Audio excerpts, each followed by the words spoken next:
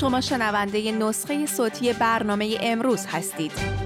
برنامه امروز شنبه تا چهارشنبه ساعت 10 شب به وقت تهران از ایران اینترنشنال پخش می شود. همصدایی واشینگتن و تل آویو برای مقابله با جمهوری اسلامی. نفتالی بنت میگوید به جای مقابله با حماس و حزب الله باید جمهوری اسلامی را سرنگون کرد. پس لرزه‌های کشته شدن یک فرمانده ارشد سپاه پاسداران در سوریه، 4 تن به اتهام جاسوسی برای اسرائیل در ارومیه اعدام شدند. منصور رسولی، عامل واحد ترور سپاه پاسداران، چگونه از اعدام گریخت؟ ادامه سریالی رد صلاحیت نامزد ریاست جمهوری آمریکا در دور مقدماتی انتخابات ایالتی. مسئول انتخابات ایالت مین نام دونالد ترامپ را از لیست کاندیداها حذف کرد. همزمان افت محبوبیت جو بایدن و کسب پایین‌ترین رتبه نسبت به 4 رئیس جمهور تک‌دوره‌ای آمریکا. جلسه فوری شورای امنیت در پی موشکباران دوباره اوکراین. کیف تصاویری از حملات شدید موشکی و پهپادی به بیمارستان و ساختمان‌های مسکونی منتشر کرد. روسیه میگوید از موشک‌های هایپرسونیک استفاده کرده. و انجام یک مأموریت سری، انتقال فضاپیمای ارتش آمریکا به مدار 35,000 کیلومتری زمین با موشک فالکون اسپیس ایکس. ارتش آمریکا به دنبال پایگاه دائمی در کره ماه.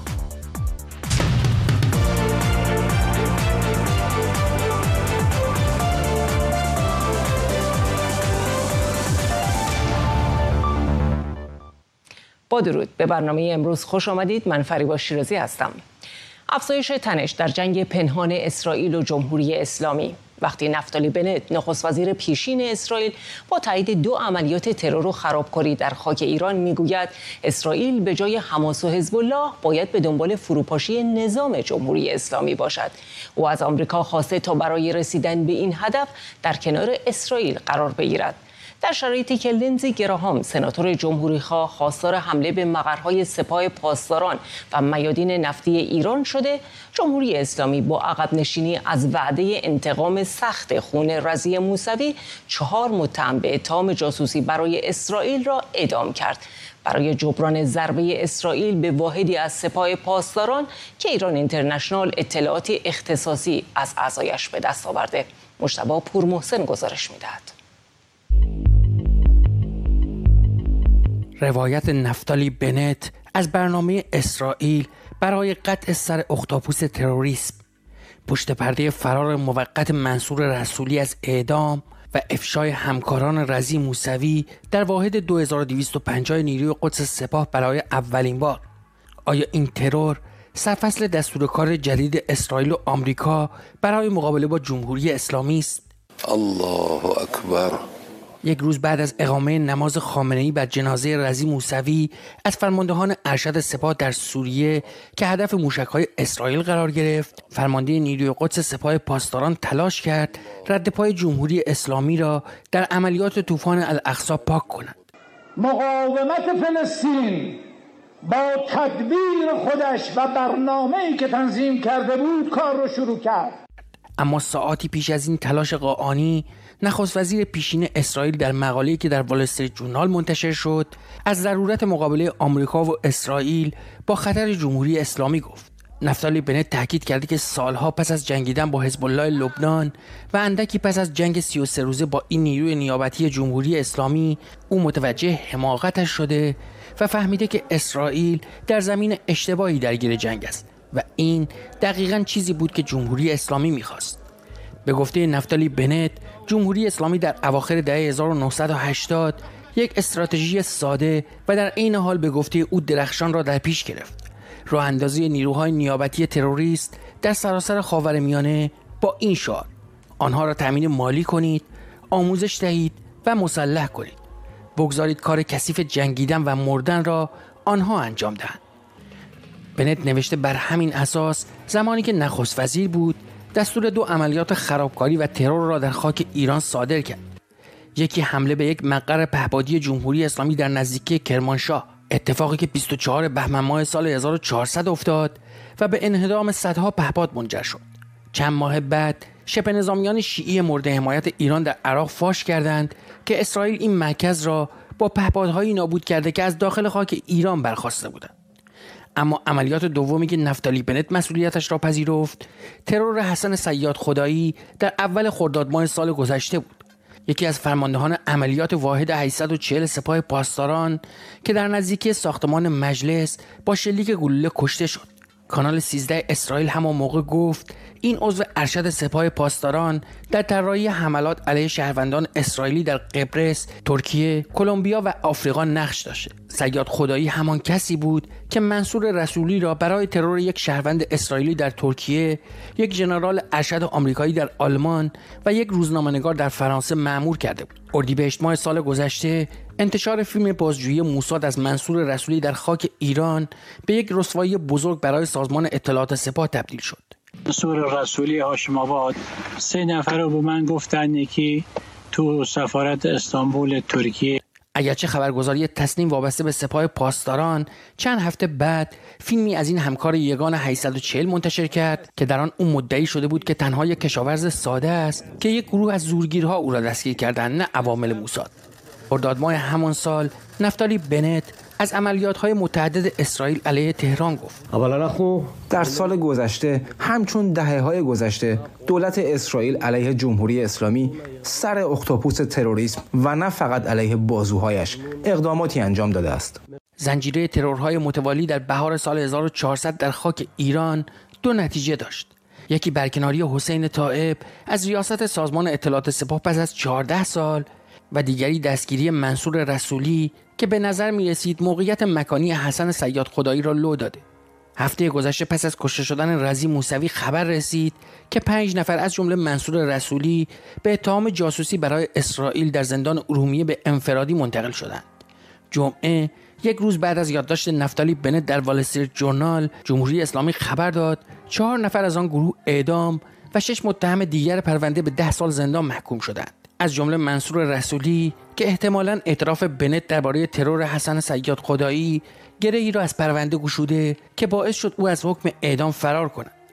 اگرچه اسرائیل رسما کشتن رضی موسوی را به عهده نگرفته، اما انتشار این یادداشت بنت 3 روز بعد از این اتفاق میتواند نشان دهنده سیاست تازه اسرائیل علیه منافع جمهوری اسلامی در منطقه باشد. حذف رضی موسوی به عنوان مسئول واحد 2250 نیروی قدس سپاه پاسداران در میانه جنگ اسرائیل و حماس نشان می‌دهد که تل‌آویو به دنبال خشکاندن ریشه است.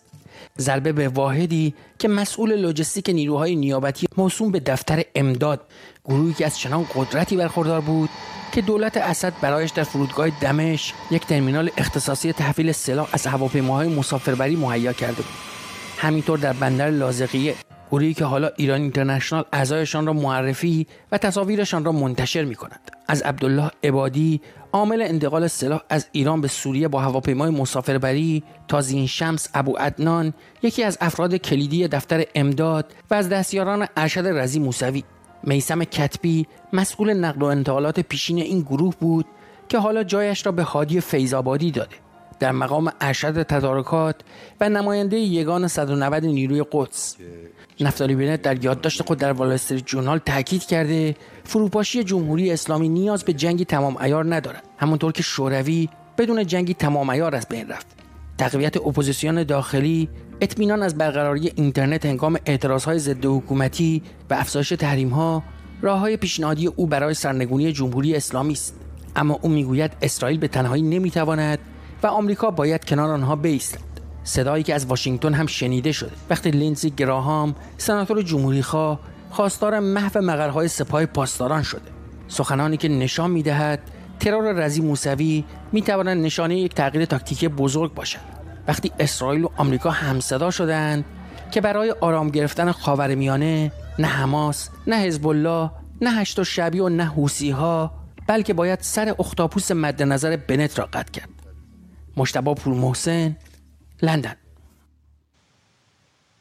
رضا علیجانی، تحلیلگر و فعال سیاسی از پاریس با ما همراه هستند. آقای علیجانی، صحبت‌های آقای بنت تایید شفاف و رسمی یک مقام اسرائیلی درباره اقدامات این کشور در داخل خاک ایرانی که دست کم 2 حمله رو در سالهای اخیر تایید میکنه، چطور میبینید ماجرا رو؟ این افشاگری از چه زاویه‌ای اهمیت داره؟ با سلام. البته اینها چیز پنهانی نبوده، فقط آقای بنت آماده رسما پذیرفته و البته این موضع ایشون مورد نقد فراوان در داخل اسرائیل قرار گرفته. آقای بنت خب الان سمت رسمی در اسرائیل نداره و به عنوان یک شهروند داره این موضع رو میگیره و به اصطلاح داره خال بالا میزنه نسبت به آقای بنیامین نتانیاهو که داره چهره سرسختی از خودش نشون میده که جاذبه داشته باشه برای جریان‌های رادیکال و راست افراطی در اسرائیل، که من جنگ رو ادامه میدم علیرغم همه فشارهایی که رو من هست، حتی فشار افکار عمومی برای آزادی گروگان‌ها.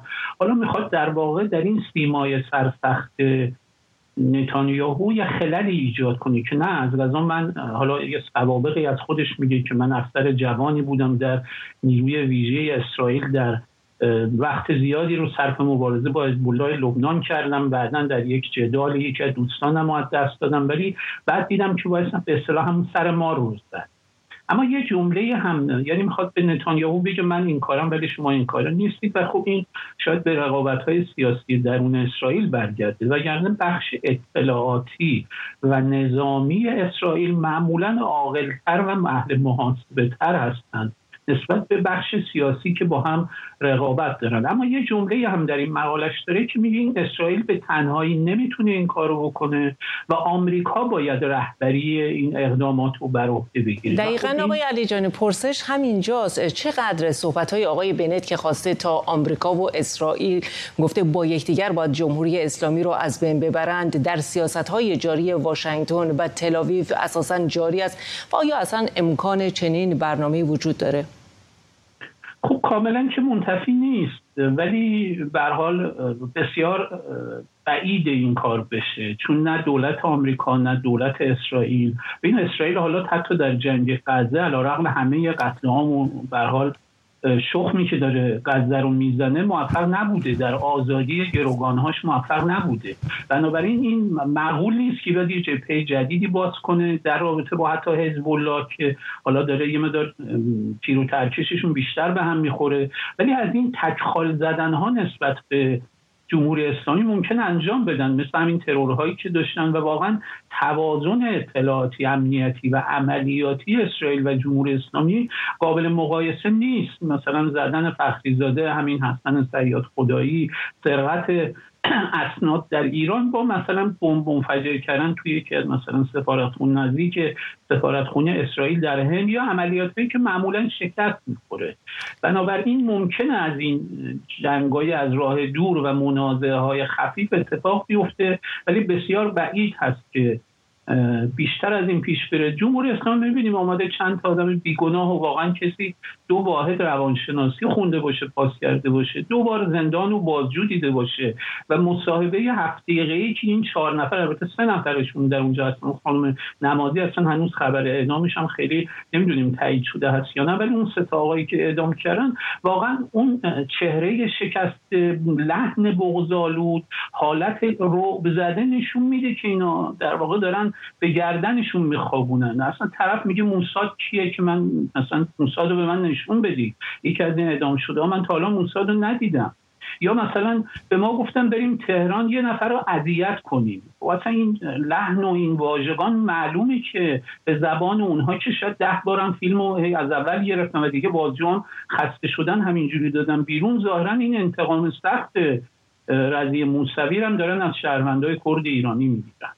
بحث دیگه بحث پیامدهای این مسائل هست. به نظر شما با توجه به ادامه جنگ حماس و اسرائیل و حمایت جمهوری اسلامی از حماس و همینطور حوثی‌ها در حمله به کشتی‌های تجاری، آیا فضا بر ضد جمهوری اسلامی اساساً تندتر میشه؟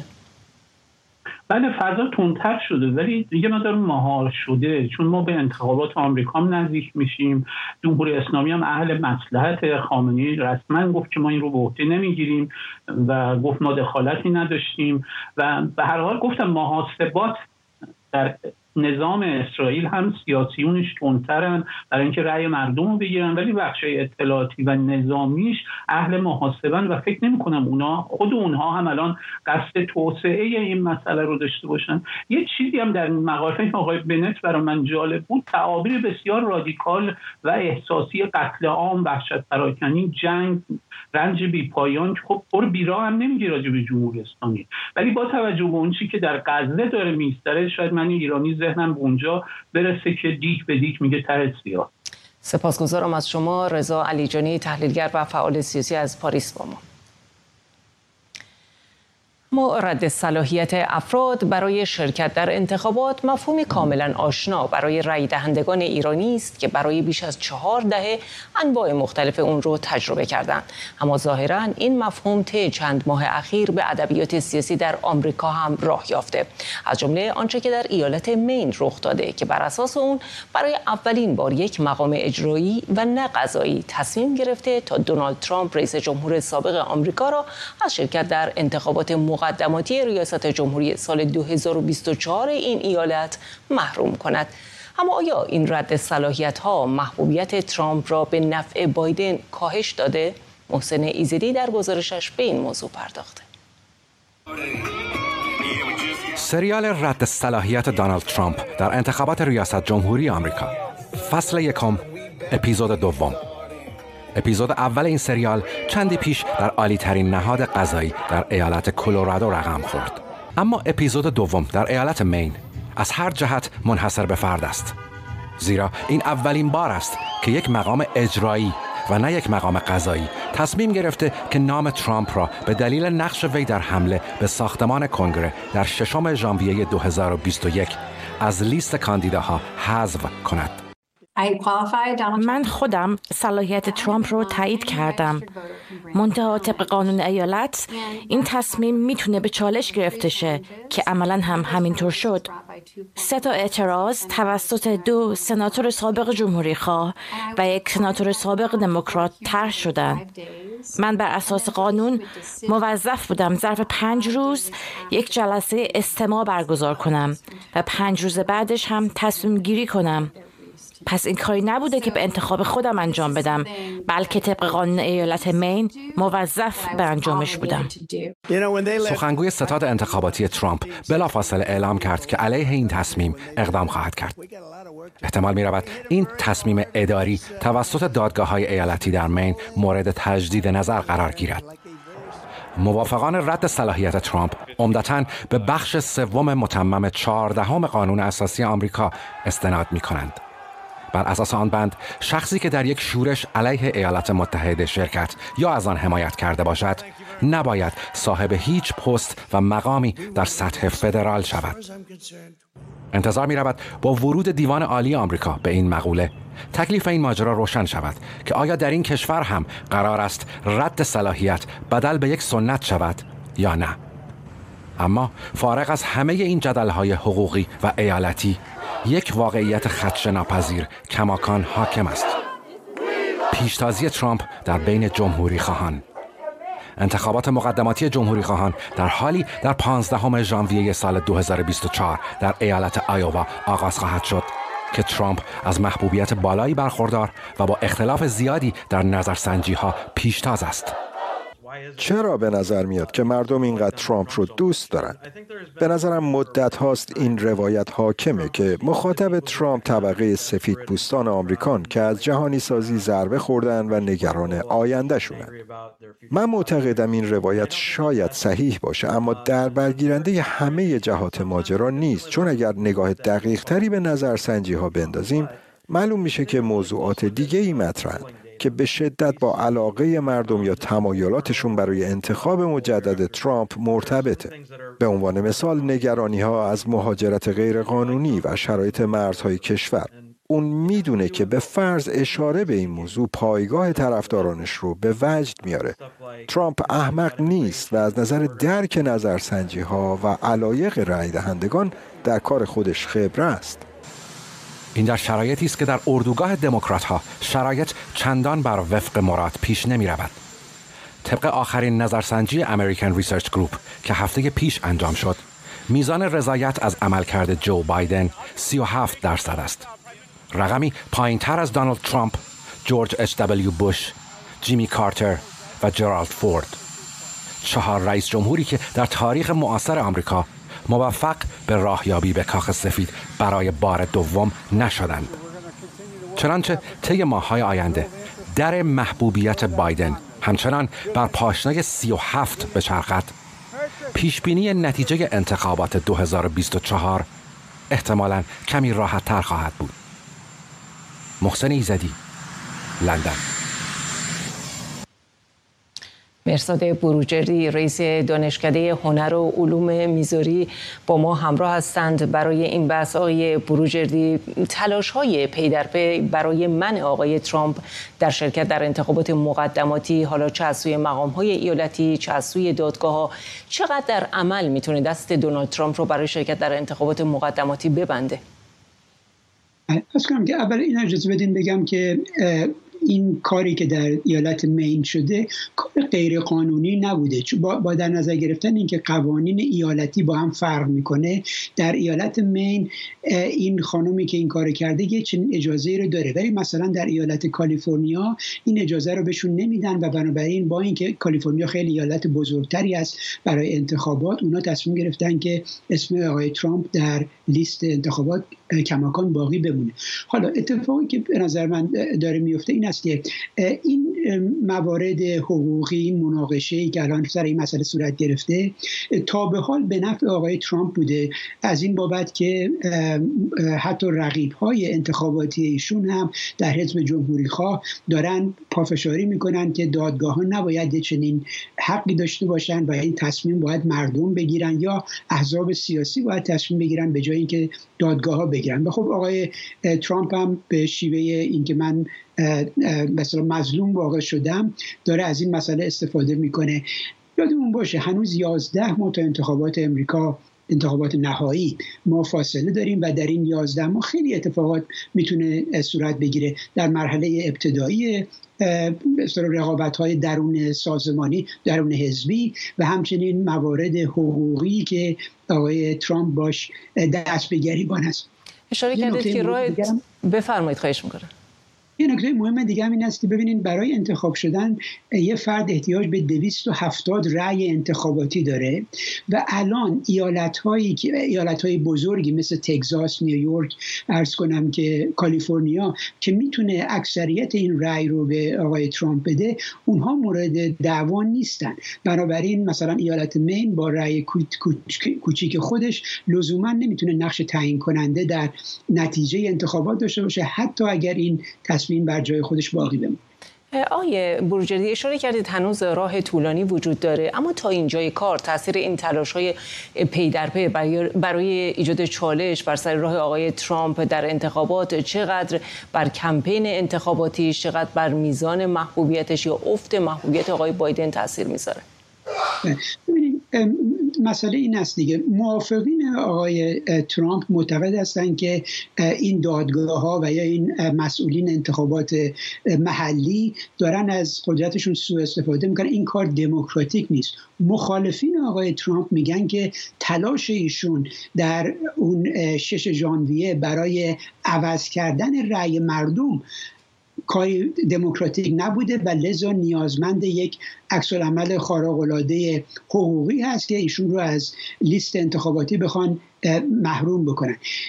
اتفاقی که افتاده حالا فراسوی این دعوای آخر حقوقی که در دادگاه‌های امریکا و کنگره واقعا راجبش تا به حال اون اصل 14 ما حرف جدی نزده بودن، برای همین هم ما این مشکل داریم. فکر می‌کنم یه اتفاق مهمتری هم افتاده و اون هم این است که بخش بسیاری از طبقه کارگر امریکا که عمدتاً تاریخاً برای حزب دموکرات رأی میدادن، حالا به اصطلاح شیفت کردن عمده زیادشون به طرف حزب جمهوری خواه و این مسئله با در نظر گرفتن مسائلی مثل عرض کنم مهاجرت و غیره میتونه به کمپین انتخاباتی آقای ترامپ کمک بکنه و در عوضش مشکلات حقوقی ایشون هم میتونه به شدت به ضررشون تمام بشه. سپاسگزارم از شما مهرزاد بروجردی، رئیس دانشکده هنر و علوم دانشگاه میزوری با ما. اما در واپسین روزهای سال 2023 ارتش روسیه با حملاتی سنگین و گسترده در نقاط مختلف اوکراین تعطیلات کریسمس در آستانه سال نو میلادی را برای مردم اوکراین از آنچه بود تلخ‌تر کرد. در این حملات تاکنون دست کم 39 غیر نظامی کشته و بیش از 170 تن مجروح شدند. روسیه مدعی است که فقط زیرساخت‌های نظامی اوکراین را هدف قرار داده، اما اوکراین تصاویری از ساختمان‌های مسکونی و بیمارستان‌ها را منتشر کرده که تخریب شدند. حملات سنگینی که شورای امنیت در جلسه فوری به شدت آن را محکوم کرده. بهنود نورپناه و جزئیات بیشتر. ادامه حملات مرگبار روسیه علیه اوکراین. این تصاویر را سرویس اورژانس دولتی اوکراین منتشر کرده. از حملات هوایی شدید روسیه به زیرساخت‌های غیر نظامی در نقاط مختلف اوکراین، از جمله چندین ساختمان مسکونی در کیف، یک مرکز خرید و بخش زنان و زایمان بیمارستانی در دنیپرو. امروز صبح ساعت 7 به ما حمله مستقیم شد به بخش‌ها و اتاق‌های زایمان بیمارستان. ما منتظر بودیم تا سال جدید زندگی کودکان جدیدی رو اینجا ببینیم. فکر می‌کنم ما همه این سختی‌ها رو پشت سر می‌ذاریم و همه چیز درست میشه. اوکراین میگوید شدیدترین حملات هوایی سال 2023 را در آخرین روزهای سال متحمل شده. وزارت دفاع روسیه مدعی شد ارتش این کشور 50 حمله گروهی را با تسلیحات نظامی دقیق از جمله پهپاد و موشک هایپرسونیک علیه تأسیسات نظامی صنعتی و دیگر زیرساخت‌های اوکراینی انجام دادند. این حملات گسترده سبب تشکیل جلسه فوری در شورای امنیت سازمان ملل شد. ما از همه اعضای شورا می‌خواهیم که امروز در اینجا به ما بپیوندند تا این حمله نفرت انگیز به شهرها و زیرساخت‌های غیر نظامی در سراسر اوکراین رو به شدت محکوم کند. پوتین به جای صلح در تعطیلات این ایام تعطیلی رو انتخاب کرد تا سال نو رو با تعداد بی‌سابقه‌ای از حملات پهپادی و موشکی آغاز کنه. طبق برآورد اولیه دست کم 39 غیر نظامی در جریان این حملات کشته شدند، مسئله‌ای که واکنش نماینده بریتانیا را به همراه داشت. این موشک‌ها مراکز پرجمعیت در سراسر اوکراین را هدف گرفتند. کیف، لویو، دنیپرو، اودسا، خارکیف و بسیاری از شهرهای دیگر. آنها به خانه‌ها، ساختمان‌های آپارتمانی، مراکز خرید، مترو و بیمارستان حمله کردند. نماینده فرانسه در شورای امنیت نیز اعلام کرد در حالی که روسیه به ما می‌آموزد چگونه به قوانین بین‌المللی بشردوستانه در خاورمیانه احترام بگذاریم، آنها به زیرساخت‌های غیر نظامیان حمله می‌کنند و مردم بیگناه را می‌کشند. به گفته برخی از ناظران، اشاره نماینده فرانسه به رویکرد اخیر مسکو در مورد جنگ حماس و اسرائیل است، معطوف کردن تمامی توجه‌ها به بحران در غزه و انتقادات تند و تیز از اسرائیل که در عمل باعث چشم‌پوشی از تجاوز نظامی روسیه به اوکراین می‌شود. اما نماینده روسیه در پاسخ اوکراین را به نقض حقوق بشر متهم کرد. اگه امروز مسئله مورد بحث باشه، این منحصر میشه به اقدامات سیستم‌های ضد هوایی اوکراین که در مناطق مسکونی شهرهای اوکراین مستقر شده و قوانین بشردوستانه بین‌المللی رو نقض میکنه. البته نماینده اوکراین در این جلسه گفت نیروهای دفاعی کشورش توانستند 87 موشک کروز و 27 پهپاد ایرانی شاهد را رهگیری کنند، اما به نظر می‌رسد حتی پدافندهای آمریکایی پاتریوت در رهگیری دیگر موشک‌های کروز موفقیت مورد انتظار را نداشتند، چرا که رهگیری این موشک‌ها بسیار دشوار و پیچیده است. روزنامه گاردین نیز به نقل از نیروهای مسلح لهستان خبر داد یک موشک روسی حدود 40 کیلومتر به حریم هوایی لهستان نفوذ کرده است، مسئله‌ای که مسکو سریعاً رد کرد، اما در صورت اثبات به مثابه حمله به ناتو تلقی می شود. با گذشت نزدیک به 2 سال از تهاجم تمام عیار روسیه به اوکراین، مسکو حدود 17.5% از خاک اوکراین را تحت کنترل خود گرفته است. این در حالی است که اوکراین به دلیل گستردگی میدان‌های مینگذاری شده و انبوه پهپادها در این مناطق نتوانسته دستاورد ارزی چشمگیری در سال 2023 داشته باشد. بهنود نورپناه، لندن. شاهین مدرس، تحلیلگر و پژوهشگر روابط بین الملل از روم با ما همراه هستند. آقای مدرس، تهاجم سنگین اخیر روسیه به اوکراین رو چطور می‌بینید؟ آیا با این حمله نزاع دو کشور وارد فاز تازه‌ای میشه؟ وقتتون بخیر خانم شیرازی. میشه گفت که این سنگین ترین و گسترده ترین حمله بوده که روسیه از ابتدای جنگ تا به اینجا داشته. روسیه استفاده کرده از چیزی در حدود 158 موشک و پهپاد در 120 منطقه مختلف در اوکراین و چیزی در حدود 39 غیر نظامی رو تا اینجا کشته. پیش از این اطلاعات ارتش اوکراین مسئله رو گفته بود در صورتی که روسیه بخواد به زیرساخت‌های نظامی و غیر نظامی ما در فصل سرد حمله کنه، ما هم به اونها پاسخ درخوری خواهیم داد. و در ادامه همین مسئله اوکراین هم حمله کرده به شهر مرزی بلگوراد در جنوب روسیه و چیزی در حدود 13 موشک و پهپاد استفاده کرده و 14 غیر نظامی که 2 کودک هم در اونها بودند رو کشته در این منطقه. به نظر میرسه که سطح تنش‌ها داره بالا میره، اما مسئله اصلی در سال 2023 که گذشت، جنگ در یک شرایط فرسایشی قرار داشت و این فرسایش ناشی از تعادلی بود که بین قوای روسیه و اوکراین به وجود اومده بود. به خاطر اینکه همونطور که روسیه از یک سمت داره از کره شمالی و از جمهوری اسلامی حمایت میگیره، اوکراین هم به هر حال حمایت‌های درخور توجهی رو داره از سمت غرب میگیره. به نظر میرسه این حملات گسترده با این هدف ایجاد شده باشند که یک زیرساخت‌های نظامی و غیر نظامی رو از بین ببره، برای اینکه بتونه در بحث تأمین جنگ و لوجستیک جنگ مشکل ایجاد کنه. 2 اینکه بتونه روحیه رو کاهش بده. در نهایت این مسئله اصلا و ابدا دور از انتظار نیست که مجددا با همین منوال 2 کشور وارد سال 2024 میلادی بشن با یک روال فرسایشی.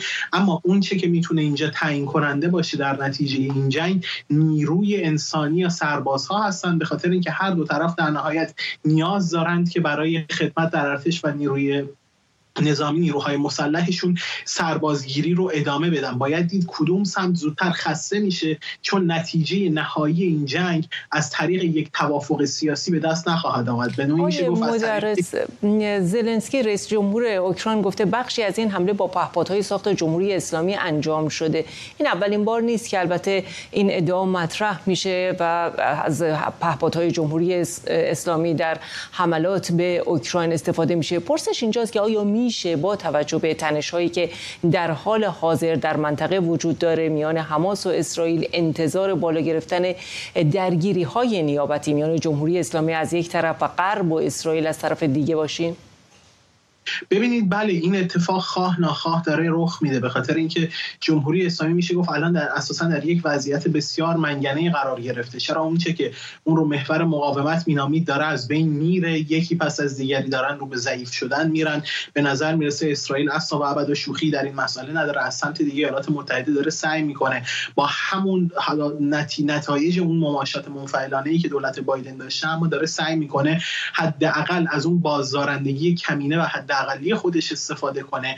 و مسئله‌ای که پیش میاد اینه که برنده اصلی این جنگ تا اینجا روسیه بوده، چه در جبهه میشه گفت اسرائیل و حماس و چه در جبهه درگیری‌ها و ناآرامی‌هایی که روسی‌ها در دریای سرخ ایجاد می‌کنن، برای اینکه این فرصت رو برای روسیه ایجاد کرد که بتونه حملات خودش رو تشدید کنه، برای اینکه در نهایت بخواد به یک صلح دو فاکتور برسه و جنگ رو وارد مرحله انجماد کنه و یک سری واقعیات جدید سیاسی رو به زعم خودش معرفی کنه. اون کسی که ازش استفاده شد در این میان جمهوری اسلامی بود و متاسفانه منافع ملی ایران. سپاسگزارم از شما شاهین مدرس، تحلیلگر و پژوهشگر روابط بین الملل از روم با ما.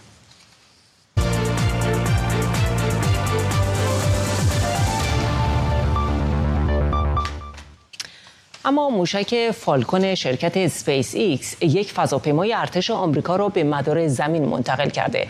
مأموریت این فضاپیما محرمانه اعلام شده، اما محلی که این فضاپیما در آن قرار گرفته بالاترین مدار زمین است. جزئیات بیشتر در گزارش همایون خیری.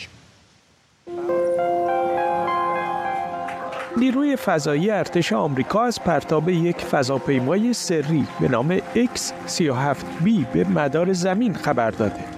مأموریت این فضاپیما اعلام نشده. X-37B یک فضاپیمای رباتیک و بدون سرنشین است. پرتاب فضاپیما پس از 2 هفته تعویق چند باره انجام شد. این فضاپیما ساخت شرکت بوئینگ است. موشک فالکون سنگین شرکت اسپیس ایکس فضاپیمای X-37B را به مدار زمین منتقل کرد. به بالاترین مدار ممکن در فاصله 35,000 کیلومتری، جایی که تا به حال هیچ ماهواره‌ای در آن قرار نگرفته. استفاده از این مدار به معنای نزدیک شدن به محدوده مداری ماه است. بر اساس گمانه‌زنی‌ها ممکن است مأموریت فضاپیمای X-37B زمین سازی برای حضور ارتش آمریکا در ماه باشد. 2 هفته پیش چین هم یک فضاپیمای مشابه به نام شنلونگ را به مدارهای بالاتر زمین منتقل کرد. گرچه مدار مورد استفاده چین پایین‌تر از مدار آمریکا بود. پرتاب این فضاپیمای آمریکایی به مداری بالاتر از معمول برای شرکت اسپیس ایکس هم موفقیتی تازه بود. تا به حال هیچ کدام از موشک‌های فالکون سنگین اسپیس ایکس برای چنین مأموریتی استفاده نشده بودند. 6 بار تلاش با موشک‌های لاکهید مارتین و بوئینگ نشان داد هیچ کدام قادر به انتقال فضاپیما به ارتفاع 35,000 کیلومتری نیستند. ناسا هم در این آزمایش مشارکت داشت. بذر انواعی از گیاهان با فضاپیمای ارتش آمریکا به مدار زمین منتقل شد تا اثر پرتوهای کیهانی بر رشد آنها بررسی شود. این آزمایش قرار است در سفر فضانوردان به ماه تکرار شود. ارتش آمریکا از مأموریت‌های منظم و طولانی‌تر فضاپیمای X-37B تا 3 سال آینده خبر داده. گرچه دلیل همه مأموریت‌ها محرمانه باقی می‌ماند. معین خیری، لندن. پوریا ناظمی، روزنامه‌نگار علمی از اتاوا، ما رو برای این بحث همراهی می‌کنند. آقای ناظمی وقتتون بخیر. خب در گزارش به انتقال فضاپیما به مدار 35,000 کیلومتری اشاره شده. چرا از چنین مداری اساساً استفاده میشه؟ خب توی دفعات قبل که این فضاپیما در واقع عازم مدار می‌شدش، معمولاً تو مدارها و ارتفاعات نزدیک زمین بود، چیزی حدود 250 تا 800 کیلومتری سطح زمین، جایی بود که عمده فعالیت ماه در واقع مدارگرد میشه بهش گفتش، X-37B بودش و البته با یه تفاوتی که در واقع این سفینه میتونست در مدارهای بیضی شکلی قرار بگیره، جایی که در نقطه اوج خودش تا فاصله زیادی از زمین دور میشد، در حضیض خودش به قدری نزدیک میشد که با اصطکاک با لایه‌های بیرونی جو میتونست مدارش رو اصلاح بکنه. اما خب میدونیم شما هر چقدر که در واقع از سطح زمین دورتر بشیم تو مدارها، به جایی میرسیم در حدود 35,700 کیلومتری، جایی که به نام مدار زمین ثابت معروف است. اینجا همون جاییه که در واقع ماهواره‌های مخابراتی قرار دارن. اگر بیننده‌های ما تو ایران از طریق ماهواره دارن این رو می‌بینن، گیرندهشون در واقع به سمت یکی از این ماهواره‌ها هدف گرفته شده. ویژگیشون چیه؟ اینه که سرعت وقتی که شما جسمی رو اونجا قرار بدین، مدت زمانی که طول می‌کشه یک دور به دور زمین بچرخه با سرعت چرخش زمین به دور خودش برابره. بنابراین از دید منی که روی زمین هستم و از دید ماهواره همیشه یک نقطه تماس رو به رو وجود داره. تو مدارهای پایین‌تر اینطوری نیست، در واقع میچرخه و زوایای مختلفی رو باید بکنه. حدسی که زده میشه، میدونه همونطور که در واقع خیلی هم اشاره کردن، هدف اصلی این ماموریت‌ها از زمان تأسیسش که حدود 14 سال پیش هستش محرمانه باقی مونده. حتی تا جایی که در پرتاب‌های پیشین گاه‌گداری برخلاف قوانین در واقع سازمان پرتاب‌های هوافضایی آمریکا مشخصات پرتاب اعلام نمی‌شد، بعداً این اصلاح شد و در واقع پابلیک شد. نکته‌ای که در موردش می‌دونیم اینه که این کاراییش برای دارها، بخش تحقیقات و پژوهش‌هایی که وزارت دفاع داره و که الان زیر مجموعه در واقع سازمان فضایی یا نیروی فضایی آمریکا قرار میگیره، نیروی فضایی نظامی آمریکا قرار میگیره، فراتر از جاسوسی صرف هستش. دقیقاً چه کار میکنن نمیدونیم، اما بر مبنای مدلی که وجود داره، این که ما آزمایشگاهی رو میفرستیم، این آزمایشگاه 1 سال و نیم 2 سال در مورد قبل 2 سال و نیم تو مدار بود و بعد مثل یک هواپیما، مثل دوران شاتل‌های فضایی با آرومی فرود میادش مجموعه از آزمایش هاست که نتایج شما میخواید برگردونید زمین، وگرنه خب فقط نظارت بود ابزارهای دیگه داشتیم. برخی ها حد زدن که ممکنه که آمریکا به این سمت بره که بخواد ازش به عنوان یک حامل سلاح برای نبردهای احتمالی و متاسفانه احتمالاً گریزناپذیر آینده در فضا استفاده کنه.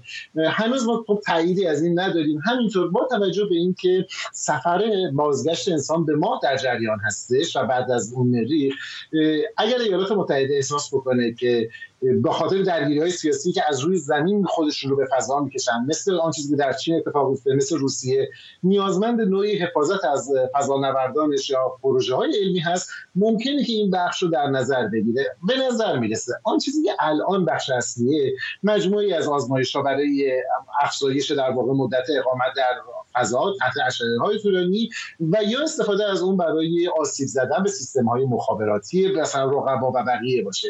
بنابراین الان نمیشه گفتش مثلا یک سفینه جنگی داریم که داره به سمت ماه میره، فعلا در اطراف زمین هستش، ولی واقعیتش اینه که به دلیل پنهانکاری عظیمی که وجود داره در اطراف این مأموریت در واقع خیلی سخت گمان زدن. نکته دیگه که این پرتاب خاص رو خیلی مهم کرده اینه که به فاصله اندکی از در واقع مأموریت مشابه چینی‌ها برگزار شد. چینی‌ها از 2-3 سال پیش این کار رو انجام دارن میدن و حالا نزدیکی این یه ذره اون شایبه رقابت فضایی رو بیشتر میکنه.